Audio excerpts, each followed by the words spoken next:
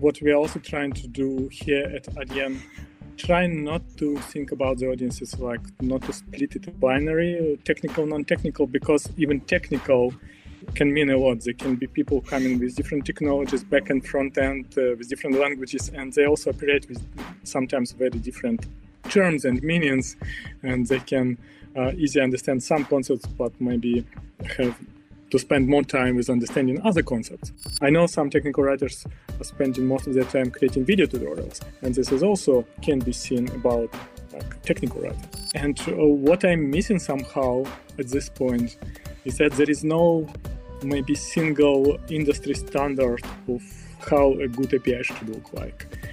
Which is probably fine because we're all figuring out this ourselves. Hello and welcome to the API Resilience podcast. Today's guest is Alexei Akimov. Am I saying your name right, Alexei? Yes. Thank you. Why don't you say it so that people can hear how it's supposed to be said? Hello, everyone. My name is Alexei Akimov. See how much better that was?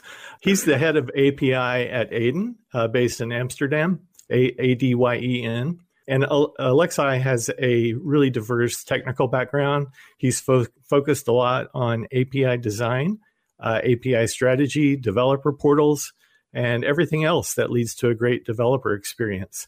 We didn't hit the record button fast enough this time, as is often our problem.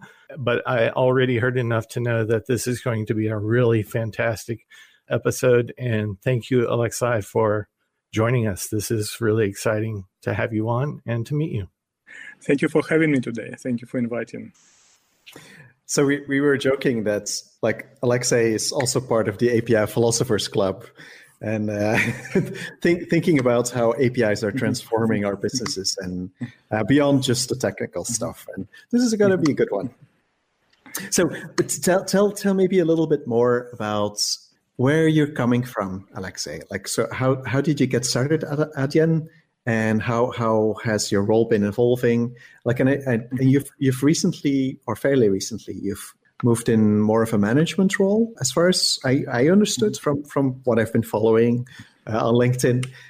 Maybe you can tell a little bit more about how you've been evolving and what your background is. Thank you for introducing me. So originally I got my software development education and started working in that role, and then I switched to technical writing because I was fascinated by the idea that I can program and also help other people understand how they can develop their programs and do the software development. And this was the reason why I joined Adyen 4 years ago. So I joined our documentation team as a technical writer, working on our API documentation, but also thinking about different ways how we automate, how we build our systems that help us create better documentation and better developer experience. And the team was growing since then, and it's an amazing place to work. And at some point last year, I was also realizing that I'm spending so much time on API designs and API development, so I really wanted to focus more on that, and that's why I'm also now having this role as a head of API at Adyen. And it's a lot about coordination. It's a lot about getting things done and at the right moment. It's a lot about learning and collaboration with other people, product, technical stakeholders, business, trying to understand how our APIs should look like, because APIs is the interface of our platform. This is what our customers deal with most of the times. And it's for the people that don't know, Adyen is one of the leading payment gateways in the world.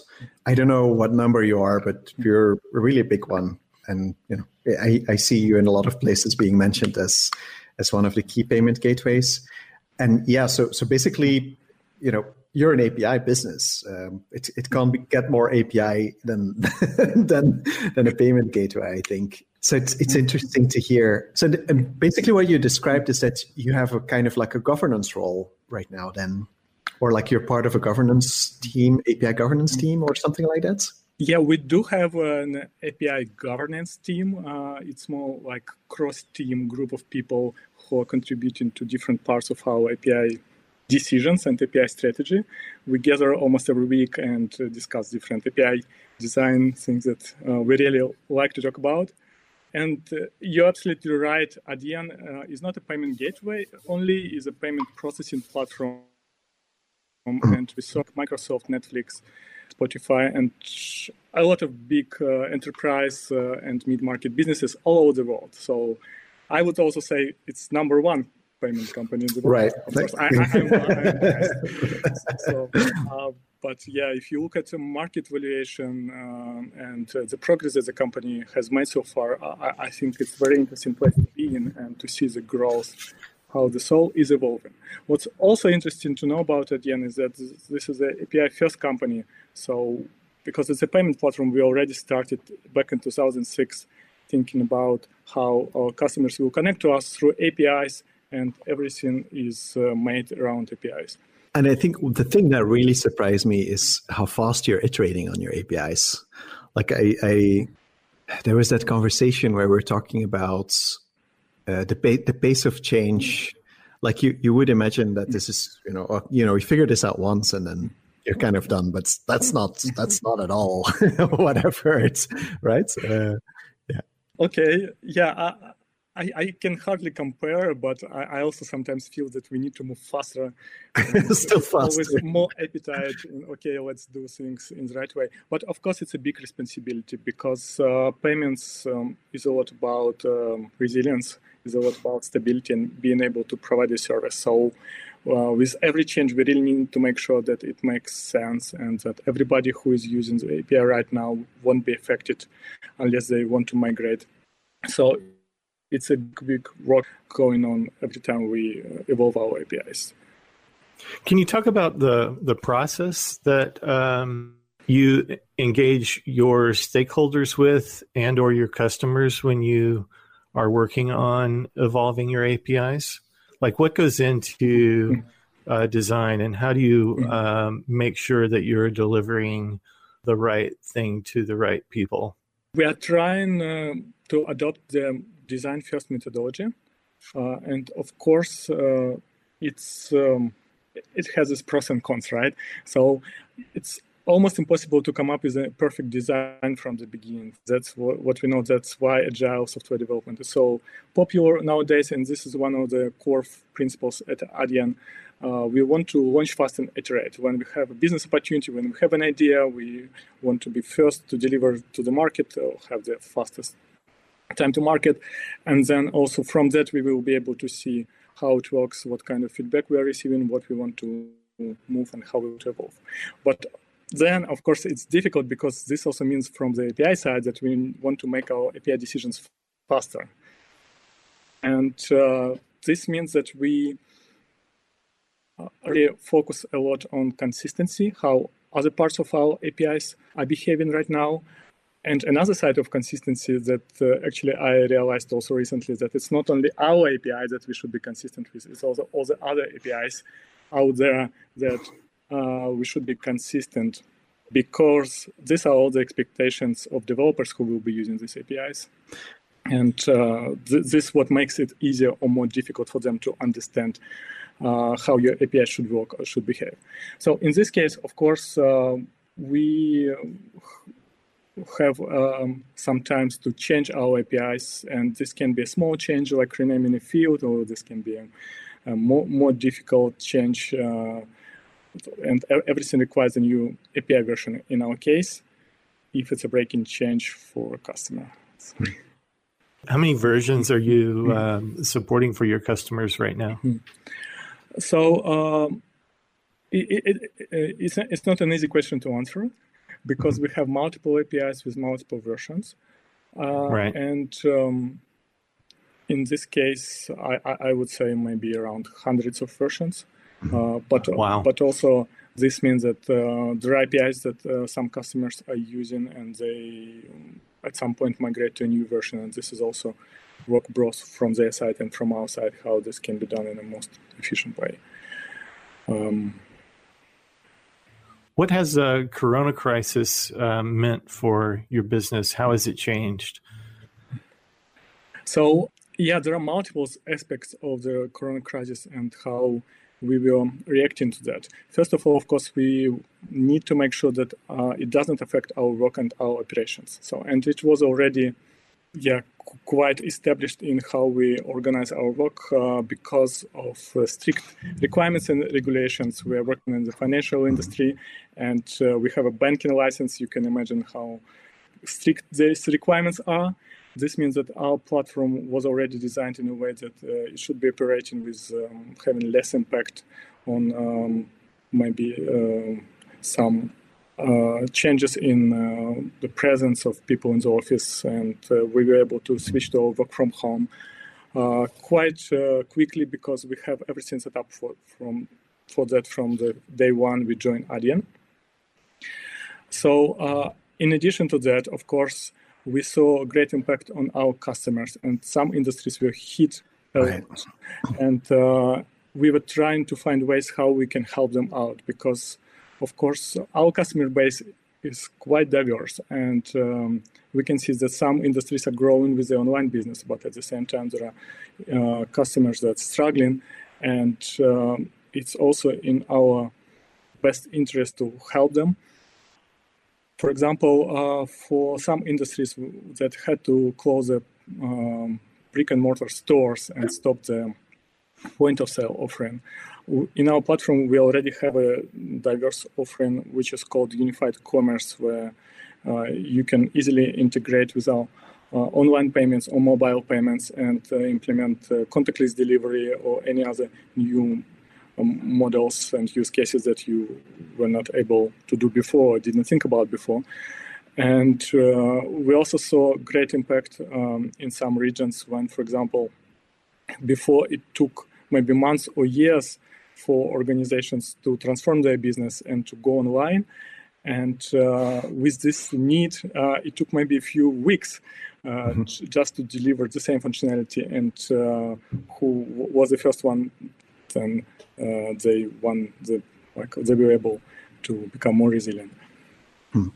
So basically, I think as Adyen, as a company, being in the business that you are, you're really at the heart of some of the resilience that companies needed to be able to stand back up after all these changes happened and all these shockwaves went through the economy. I think you were also in the show notes, you were talking about, or in our preparation, you were talking about how this is like a complex system and how we are collectively like shaping what we are experiencing. Can you maybe talk a little bit more about like how you've seen that? Like what kind of adaptations you've seen happening in the business or in some of your partner channels or something like that?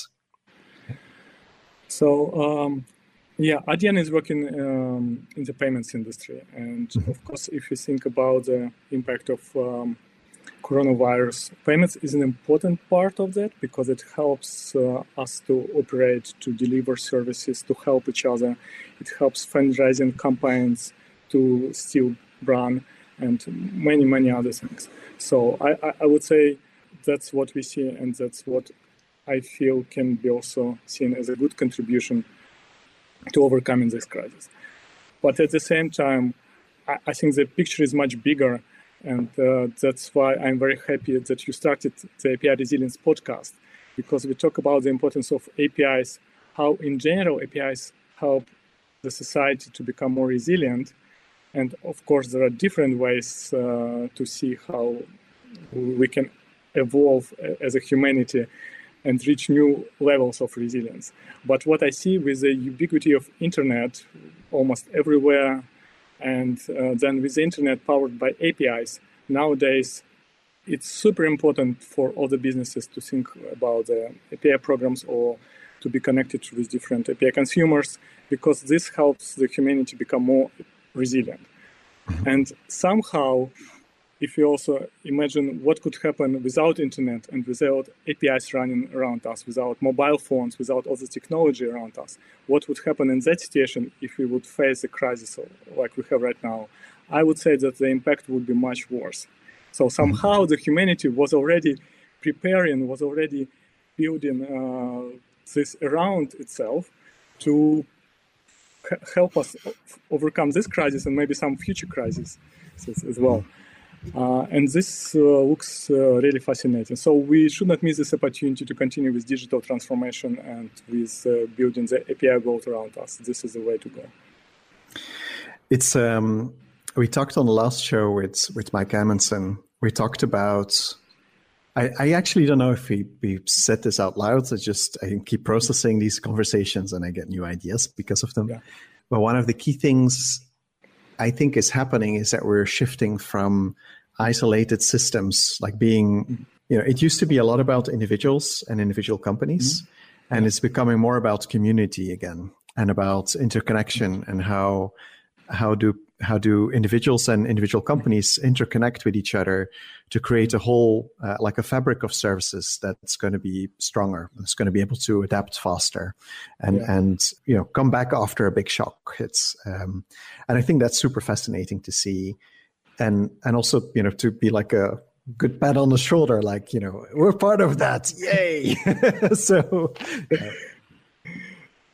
yeah, I couldn't agree more. And I liked your analogy in one of the, I think, podcast episodes when we think about the resilience of human body. So it's, I would say, quite a resilient creature, but at the same time, we do still have our brain and our heart and this, the part that if we don't have them, we cannot believe that it's a human anymore, right? Mm-hmm. But then with building a society around us, with like operating all together, we build this resilience, and that's why we coexist and help each other. And this, of course, means that with everything that we do to make this world more interconnected and people in different parts of the world more connected and working together, different businesses, different organizations, this all helps to create a world where we can help each other faster and then just see the value of having each other on this planet. And this is also coming through APIs. So before we had Web 1.0, right? So when it just all started, we started connecting the world and machines, and it seemed very interesting. Then we observed Web 2.0, when we saw that something is shifting. A lot of people started contributing to the internet. We saw the rise of social networks and everything. So a lot of content is all about collaboration. But now we also see that a lot of things are changing here because with the rise of new capabilities that are not linked to a physical location anymore. And this is what APIs are all about, at least to me. Mm-hmm. And I think it's more than that. So yes, it's decoupling from the real world, and like in making services available no matter where you are. Yeah. But I think it's also giving those interfaces to other people and letting them find new affordances that those interfaces allow for. So that you're like, here's my data. What else can we do with this? And then suddenly it was like, oh, actually, people are doing this one thing. It's like, can you imagine that? And I think that is the real power is because there's a lot of hidden value in our businesses that we're not aware of. And I think by parceling out capabilities and exposing them to the outside world, we allow other people to find new uses for those capabilities. And it's very much how biology works. This is also how bacteria work. Like massive problem, lots of bacteria die, lots of genes floating around, like some opportunistic pick up some genes and like start using it, like, oh, look at this, it actually works and it does something interesting. And I think that's kind of like what's going on right now. Is like where we're going beyond individual companies. Yeah, I completely agree with you. With all the modern technology, with the internet around us, with all the mobile phones and mobile capabilities around us, and also with people spending more of them having more of their mental presence online, we now invest more and more time into consuming different capabilities over the internet. But also this means that we are finding new different ways that probably the creators of these capabilities or the developers of these APIs would never imagine before. So, and this is quite interesting. And this also makes me think about an API, every single API as a language, because a language is also something that evolves naturally, and you can of course define its rules or try to describe its rules and teach a school and try to come up with some dictionaries, but they become outdated so quickly because of the nature, because everybody who is using the language, they also contribute to changing it. Mm-hmm. I'm super interested in the language angle that you have. Because, like, I think your background is in linguistics also. We have some colleagues like that also.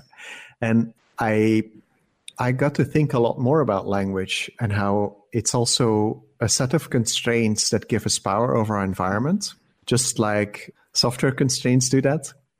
And there was this book, Neither Ghost Nor Machine, that talks about Terence Deacon's work. It's written by another author, but it's about the work of this professor. That talks, and one of the stories in that book is about how languages are co-evolving together with humans. And they, a language needs to pass through the brains of children, and children need to learn a language. And if either of them can't do that, they both can't function properly. And it was super interesting that basically language is kind of like an organism that's evolving together with us. And I think it's something similar is happening with information technology. Is that there's this programming languages are like that. APIs are to some extent like that. And there's a different way of thinking about all of this stuff that's connected to constraints. That's very, very interesting. So I have an interesting anecdote that I can share with you. And this story actually became a legend in my family. So imagine we live in Amsterdam, and of course we have guests coming over. And one day, I think my in-laws were coming, and we decided to go to the Van Gogh's museum, which is very popular here. And we took our kids with us. And this museum is super nice. They have a very good exposition, and they also have headphones when you can go to each masterpiece and listen to the story about this, how it was created, and how you can better understand what you see there. So my kids were so excited about that.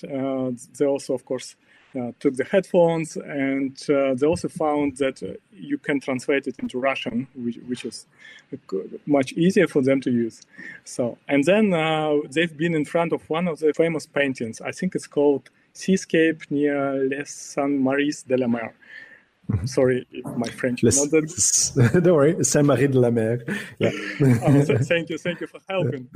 So, and my older son, he was listening to the instruction in Russian, and because on this painting you see a lot of beautiful shades of blue, so Van Gogh decided to put his signature in red to give some contrast, so you can see blue with a different angle. And what was suggested in that instruction, audio instruction, that you should close the signature with your hand, and then you will see a completely different picture. But what my son was doing, because it was instruction, put your hand on a painting. So he literally touched the painting, and you can imagine the security guard coming through the home, trying to stop and trying to understand what's going on. But this was first of all, it's a legend, because now my son is the one who really touched the real Van Gogh's painting. Wow. And then I think it's a perfect example of how different meanings can be put in different words. And I'm not sure what was the exact reason of that. Was it a poor translation into Russian? And of course, we can think about the age, so we can think about the different audience that is consuming your information. But I think this is a perfect example of how meanings can be just consumed differently from the same words, the same terminology. Yeah, and that's why I think part of the good developer documentation, part of good API design is, of course, always to think about the audience and the meanings that you put into what you want to say. And what's even more interesting that you need to think about the global audience nowadays and different connotations with different meanings. For example, I have Russian background, and I see big difference when we use World Wide Web and Internet, because web is something created by spiders, so something, negative with negative connotations, something that can catch you, and you spend hours and hours consuming information, so something that you would try to avoid. At the same time, Internet, it's something human-made for some reasons, right? And the third version of this in Russian language is just the word Internet that was exported into the language as it is. So it doesn't have any connotation, it's a new word. And then when you talk about Internet, it's a completely new meaning associated with that. This is how other languages are consuming and evolving with that. And this is also fascinating because then the technology brings so much into our life, into how we look at things and how we consume things. And I cannot imagine, like also one of the most popular favorite examples, I cannot imagine that 25 years ago, I would say, okay, I make a photo on my phone, I watch this video on my phone, I use maps on my phone, and now phone becomes something that is part of your world. So almost everybody has phone, and we consume a lot of information, and we are present with our phones everywhere. But this also means that if we create some new experiences and capabilities that we expose with APIs, it might happen that the terminology that we are using in APIs also transition into the real world. And it can mean really a lot how you name things. If you also create new names or new term for something, or you just start using something like a mouse that you had before now for something new and something different. So I think we will see more and more developments in that regard. And of course, we can try to control it somehow, like in a famous George Orwell's book, 1984, people were really thinking about the controlled language Newspeak, where you can also just transition and evolve language into the way where some meanings completely disappear or some words change their meanings. Yeah, but in general, I think we should just be careful or maybe have fun observing this evolution. So the fascinating thing for me is that meanings are discovered in words, and this is a collective endeavor. We as a society find new meanings in the words that we already knew. We find new affordances in the words that we already knew that give us new powers over our environment because they allow us to express different concepts around us. And the more words that we learn and the more meanings that we learn and that we know that other people know, we can communicate these new through these new affordances. And it's something similar, but on a different level that we're doing with APIs, in that they are constraining the information, or they're a constrained interface for transferring information that also transforms what we can do with that information.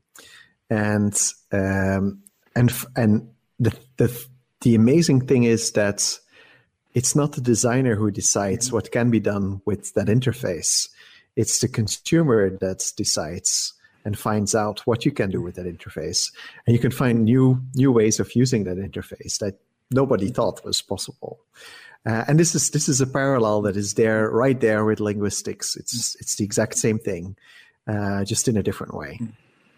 So I've got to get a couple of things in. So thinking back to your son touching the Van Gogh, that's amazing, and he should get a T-shirt or something that says, "Hey, I touched the Van Gogh."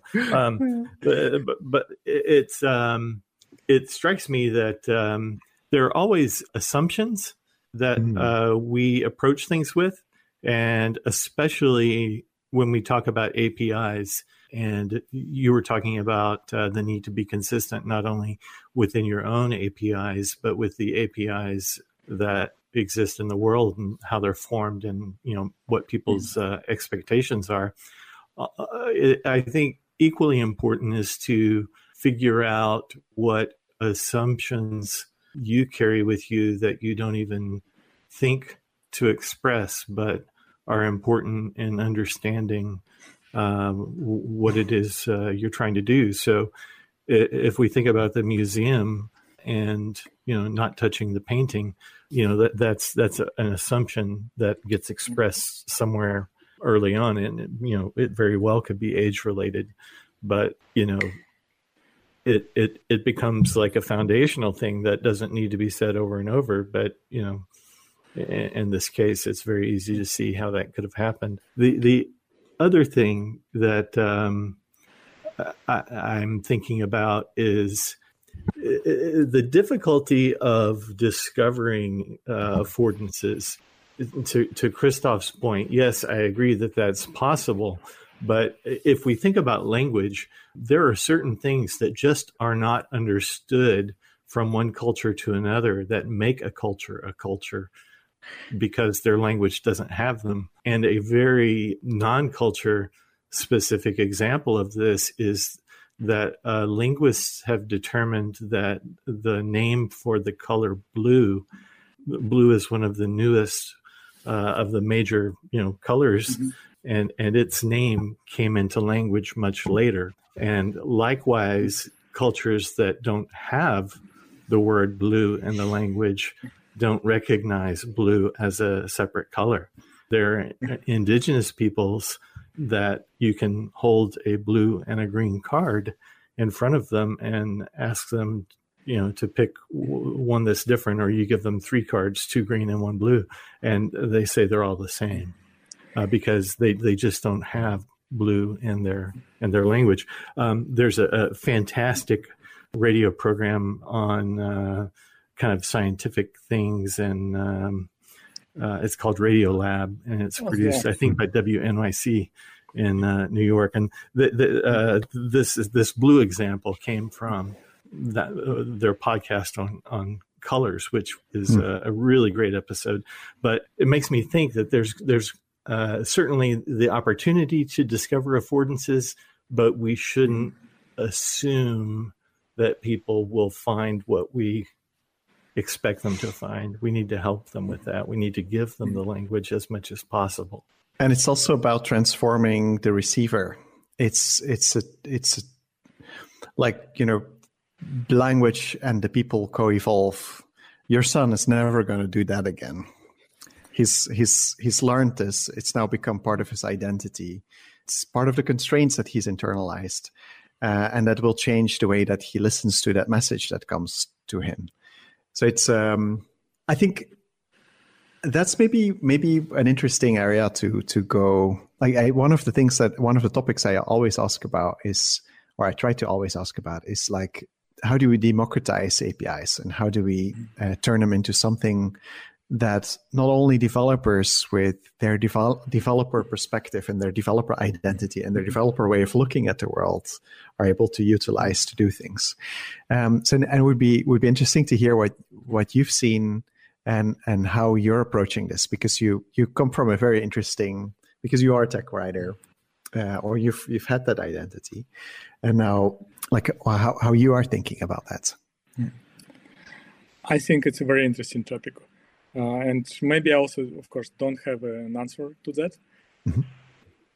But I have got some ideas. And in general, documentation, APIs, so the products that we create, the integration process in general, and all the communication is all about being able to understand each other. And for everything that we can do in that regard, this can help with democratizing, actually, the API consuming and also developer portals. And of course, there are initiatives like low code or no code that can help a lot. At the same time, what we're also trying to do here at Adyen, trying not to think about the audiences, like not to split it in binary, technical, non-technical, because even technical can mean a lot. There can be people coming with different technologies, back and front end, with different languages, and they also operate with sometimes very different terms and meanings, and they can easily understand some concepts, but maybe have to spend more time with understanding other concepts. And non-technical people, business people, they're also coming all from different background, and they can be understanding maybe some technical concept, but maybe to some extent, and just be not aware of some other concept. So in this case, what we are trying to do, we are trying to always continue our research and gathering feedback from people who are consuming our developer documentation, but also testing our API design decisions. We're organizing developer feedback sessions where we also invite people with different backgrounds, so with different experience, and hear what they think about our potential API design. This can help us improve a lot. The same goes for documentation. But also internally, we are trying to involve people from different departments, from different backgrounds to contribute to our documentation. And this is made through, of course, increasing the internal awareness that you can do this and actually encouraging people to contribute, but also with good support by the tooling that we use for our documentation. This is done mostly with implementing the docs-like code approach with Markdown files in a Git repository and static website generator for that, and developers love to contribute this type of content. At the same time, we have a CMS on top of that that helps other people that are not familiar with Markdown or Git flow or something else. They can just use a visual editor and write some content or propose a change, hit a save button, and then this becomes a pull request in our Git repository, and then the technical writer can review it.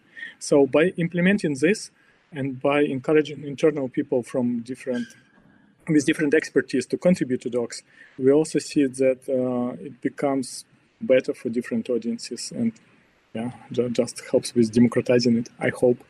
Mm-hmm. Have you read Code Like Code and Prose Like Prose from Tom Johnson? Have you read that article or not yet?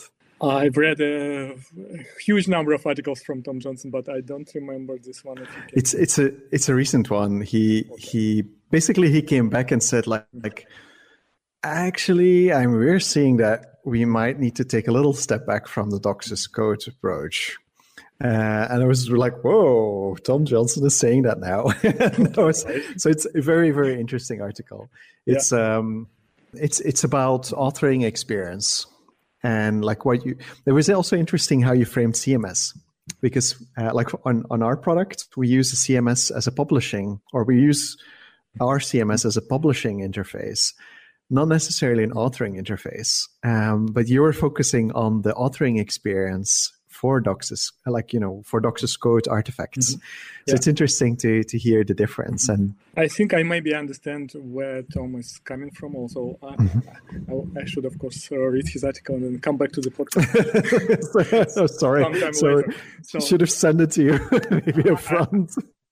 I think I remember when the whole Docs Like Code story has started, because most of the documentation communities were having difficulties with adopting data kind of tooling, because it became too complicated, too difficult to maintain. It required too much things to be done, especially if you want to start fast and already have something published for your new product, new API, new software.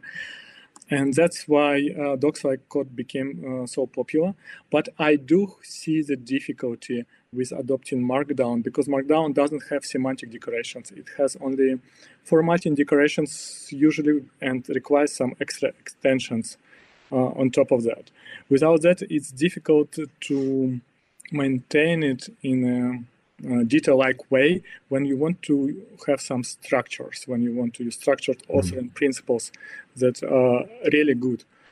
And that's why I think something hybrid that we're also trying to use here at Adyen, when you use Markdown, but then you have shortcuts which can provide you some structure within Markdown files. For example, you have short description, you have different groups with different bodies with decorated, and then you have your own elements, for example, navigational elements. Like we have something like finger post that shows you different directions and allows you to go to different directions.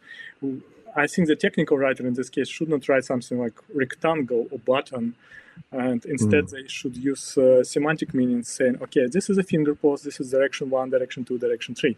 And then the rendering mechanism should decide how this should be displayed, depending on the medium, if it's a web page, PDF, or something else. And this is something that really requires some good support by tooling, and maybe also high adoption by the community.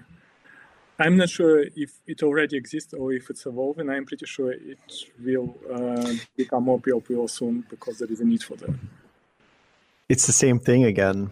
Where do you put the constraints? Do you put them in the people or in the tools? It's like your son touching the painting. It's like they had the constraints in the people. They were expecting people to know that you can't touch the painting, and it was not necessary to put the constraints in the tool.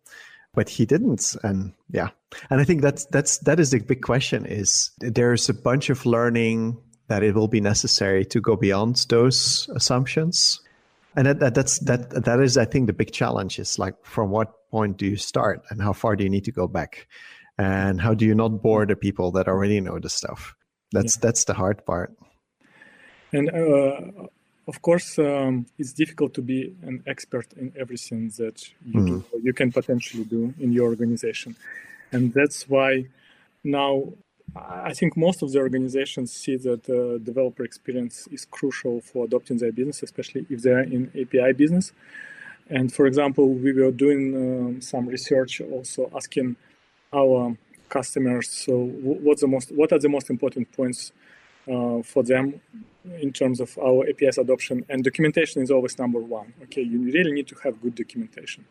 And that's why I think every organization that cares about good APIs and developer experience, they should also put more focus on building better developer portals, but this also means bringing right expertise to your organization, hiring technical writers, having DevOps, DocOps engineers, doing some product design, product research, developer advocates, working all together on bringing these developer portals to life. I want to put this one in because one of my gripes is that, and we're a tool company, we build tools for a living. But one of my gripes with customers is, or not a gripe with a customer, it's more one of my biggest cautions for customers is be very, very careful. Your tool will not solve your problem. Your tool is just a tool. You still have to do the work using that tool to solve your problem. You need both people doing the solving work and tools to help with the solving work. And I think, and practically that often means that, hey, maybe you should hire a tech writer because, like you don't have any tech writers. You don't have any community managers. You don't have any developer relations. That's a problem. I think one of the problems that we see there, just to amplify what you're saying, Christoph, is that people often see one dev portal versus another, and they say, well, this is a much better dev portal. And to them, they think that what they like about Dev Portal B is that it's more aesthetically pleasing, but it's usually not a matter of aesthetics. It may actually be that its actual form, its actual design is actually presenting information to them so that things are much clearer. And so you can take a very good dev portal design and not have good content, and you've got a lousy dev portal. And you can also have very good content that will make a bad dev portal better. But really the sweet spot is where you have really great content and it's well presented so that people can quickly see and find what they're looking for. I think the key is we see different failure states. We see teams where they're like, okay, I don't have time for this whole dev portal thing. Just solve my problem. Like, give me some technology that's going to magically make everything right. And like, they don't have writers. They don't have anything. And that's bad. The other is, I don't think I've ever seen like a company that's focusing too much on tech writers or like too much on content. I don't think I've ever seen that before. Probably when you start focusing on the people to do the job, they'll say like, okay, and you need to go and get us some tools to help us to do this. And then but what I often see is like they've hired a whole dev portal team. They've got like 10 people on the job. There's no single tech writer. And I'm like, what the hell are you doing? Like, no, this is not going to work. You're going to build a dev portal from scratch. You're going to spend an enormous amount of money. and you're not going to have any content. Like, then it's better, take something off the shelf or work with a product or something. Just focus on the content first. Yeah, I think that's the key. Yeah, it's interesting to see how it's happening and how it's different from organization to organization. And obviously, you've seen a lot. And what I also should admit that the role of technical writing and perception of technical writing has been really greatly changing over the last decades. So, and that's why maybe some organizations think that it's only about applying the style guide and fixing all the commas and dots and full stops, and that's it. But of course, it's a lot about understanding. It's a lot about composing this content all together. It's a lot about collaboration and drafting and changing and maintaining and being responsible for that. And if you try to put this on someone else's shoulders, so probably it would never be pretty high in the list of their priority, because if developers need to write code, of course, they can contribute to documentation. They understand the product well, but of course, there will be other challenges because they understand how the product is built, not maybe how they should be used. If you try to involve other people, they will contribute their part, but there should be somebody who is really feeling attached to this, responsible for making high quality. And usually technical writers, professional technical writers, can do the job pretty well. Yeah, technical writers are like the translators. That make do like a gut check. Are you communicating well? And and of course, technical writing in different organizations can be very different again. Yeah. So it really depends on how you build it, where your technical writing team belongs to, how it operates with marketing, with developers, with product, with other sides. And also, it really depends on your product, who is using this, who is consuming this, what kind of documentation you need. I know some technical writers are spending most of their time creating video tutorials, and this is also can be seen about like technical writing. And some technical writers are really focused only on API descriptions or code examples. But at the same time, there are a lot of different types of content that you would need to create. And it's also can be seen as technical writing, or somewhere in between different roles that you have in your organization. It strikes me that so much of it comes back to the actual API design as to the role of the technical writer. The better the API design, I think the easier the technical writer's job is, because to your point about the technical writer is translator and produces lots of different types of content. They're able to move from reference documentation, which everybody needs, to more conceptual documentation and more enablement, instead of making the developer do the heavy lifting to build all of those bridges that need to be built. So I really like the idea of technical writers being involved in the API design process, because if something becomes really difficult to document or to explain, maybe this is not only the problem with the documentation, maybe there are some other things that we should improve before going live with this product. And I also know some examples and some organizations that even start with writing a draft documentation page before coding the actual API design, because it helps you understand the use cases or the possible terminology or the possible capabilities. And this is also where technical writers should be involved as early in the process as possible.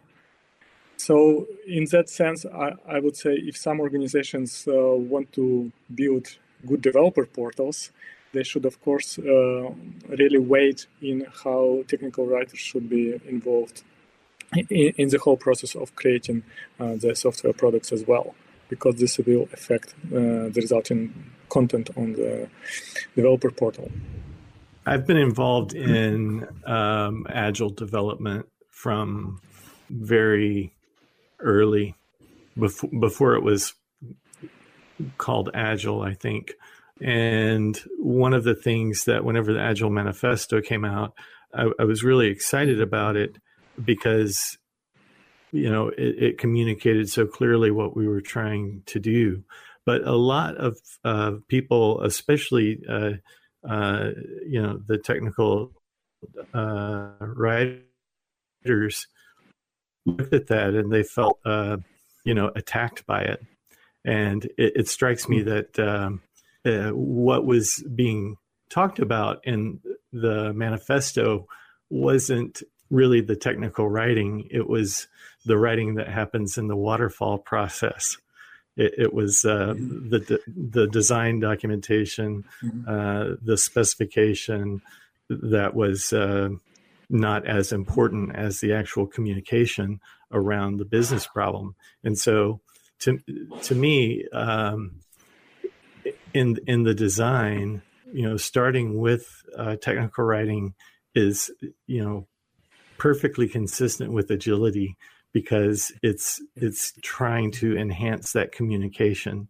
Whereas if you start with the code, you end up with a solution looking for the problem to solve, instead of starting with really trying to understand the business problem that you've got and communicate about it. And when you have the business people and the technical people together on the same page there, you're going to get something better. And so I love the way you're thinking about that. Mm-hmm. It's a very good observation. And I know also now a lot of companies are talking about API design first approach, when before implementing an API, you actually really think about the design and use tools like Stoplight or Swagger Hub or Postman to collaboratively discuss what should be in your APIs, how they should all look like. Then you can also immediately generate tests and server mocks and go with that. So it sounds like a very beautiful approach. And of course, I think there are a lot of pros of implementing this, but also it sounds a little bit waterfall-y. And that's why probably it doesn't get a lot of traction in all the business cases. And maybe if you think about that, there are parts of your software when you still really need to build a huge amount of your system and make architectural decisions, when you need to move in an agile way. You don't need to think about documentation because it will never be consumed by somebody outside of your organization. But obviously, there are parts of your system. It can be some UI that requires visual design, right, and interaction design, or it can be an API design, or some maybe other different parts that you need to know from the beginning, from the get-go, what you will be building, right? And in this case, I think it still makes sense to spend a little bit more time on designing this, on discussing this, because otherwise you will need to change afterwards. Changing the UI is quite dramatical because people will need to adjust to new design patterns, but still with the proper help and with proper transition, you can do this. Changing API sometimes becomes even more difficult, especially if it's already running on someone's platform and processing, millions of euros in volume. So sometimes it's almost impossible. So that's why in this case, I would really focus on thinking a little bit more in a waterfall model with a technical writing mindset and implementing this.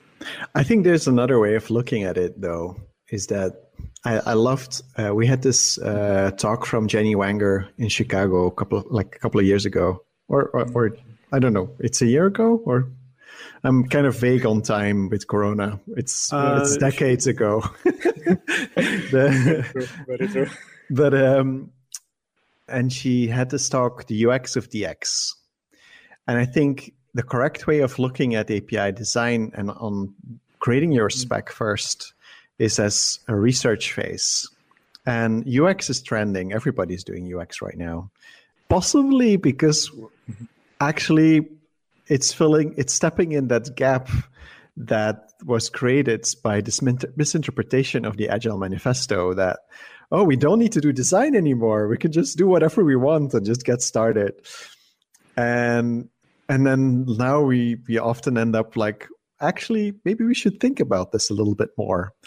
And I maybe that's what's going on, is that actually UX is a as a movement is a result of this gap that was created by like this overbalancing after the waterfall. It's always a pendulum swinging from left to right, and probably it's something like that.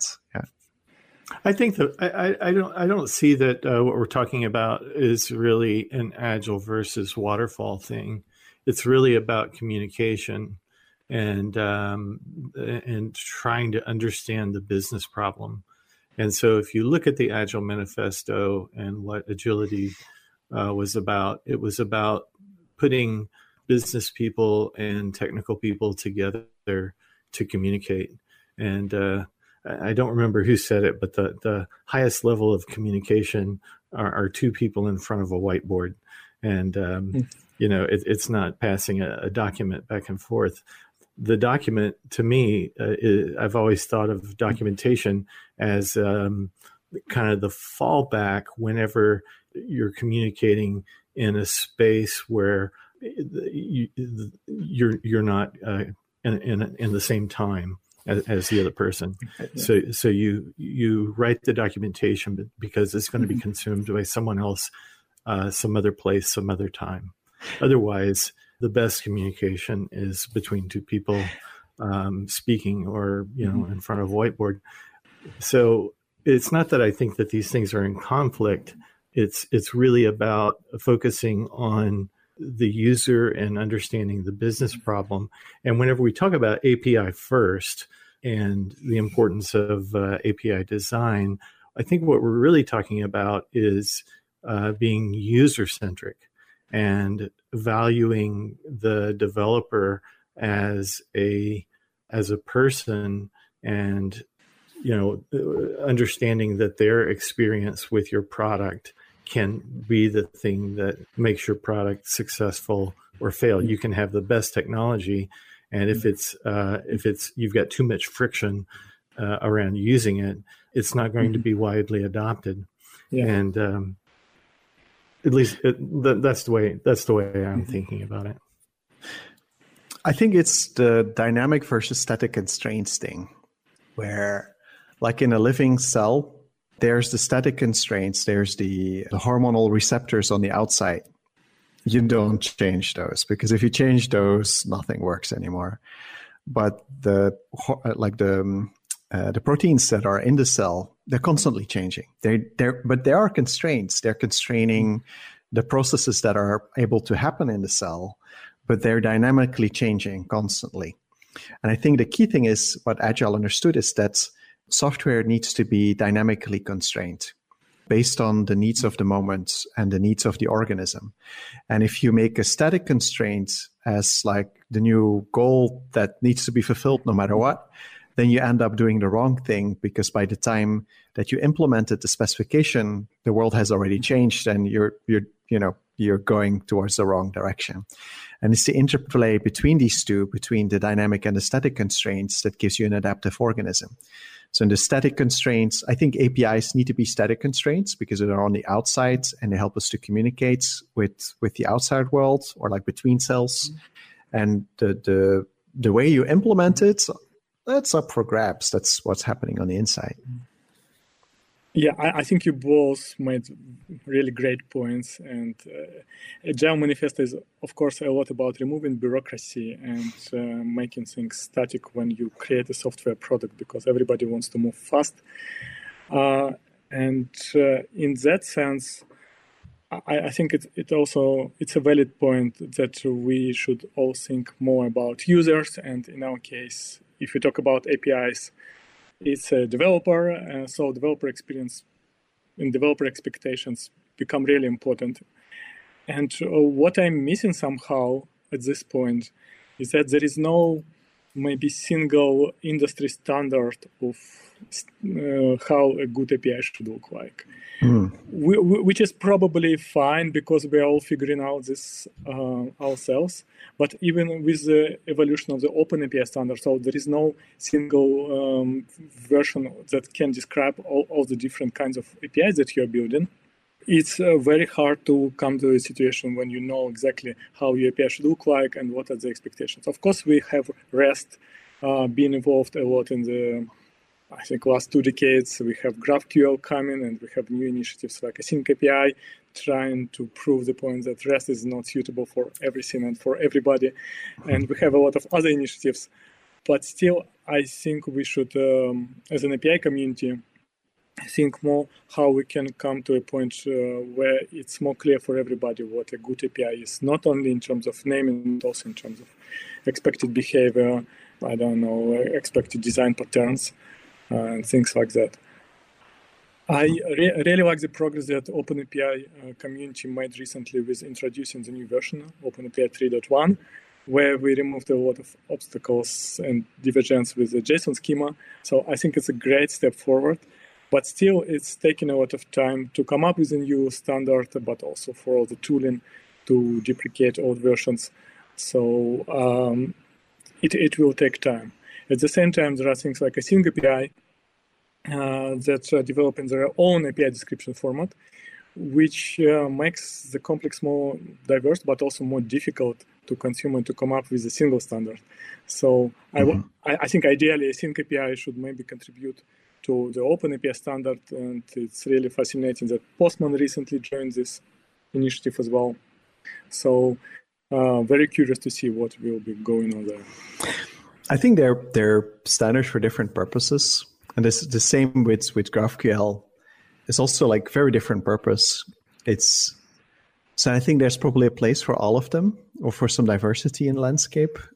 Yeah. So I think Zdeněk Němec, he did this talk a while ago where he was like, no, you don't have to rebuild everything in REST. Like if you have a CSV API, like that just, you go to your URL and you get a CSV and it works and fulfills your needs, that's enough. That's good. If you have a REST API or a SOAP API, even SOAP that's being hated on so much, if it fulfills its function, then it's okay. Yeah. I agree with this point, but to some extent, because it's all about making sure that your APIs are easy to consume, and this builds on the expertise so that your API consumers have.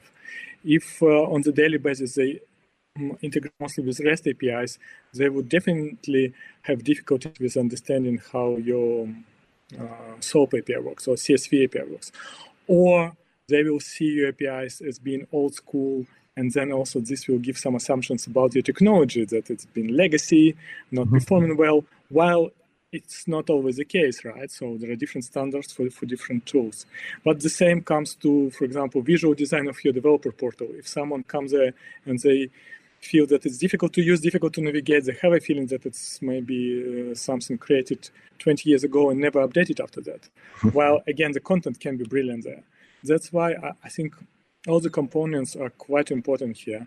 And if there are new trends and new expectations and new learnings that your API consumers have in mind, you should prepare your product and API as part of that to operate in a way which is easier for them to understand. Because if they're familiar with this, they'll definitely integrate faster. I just want to make sure that people don't think that we're encouraging them not to use SOAP during the time of Corona. Please do not deprecate SOAP right now. We need SOAP. SOAP is alive. SOAP is everywhere.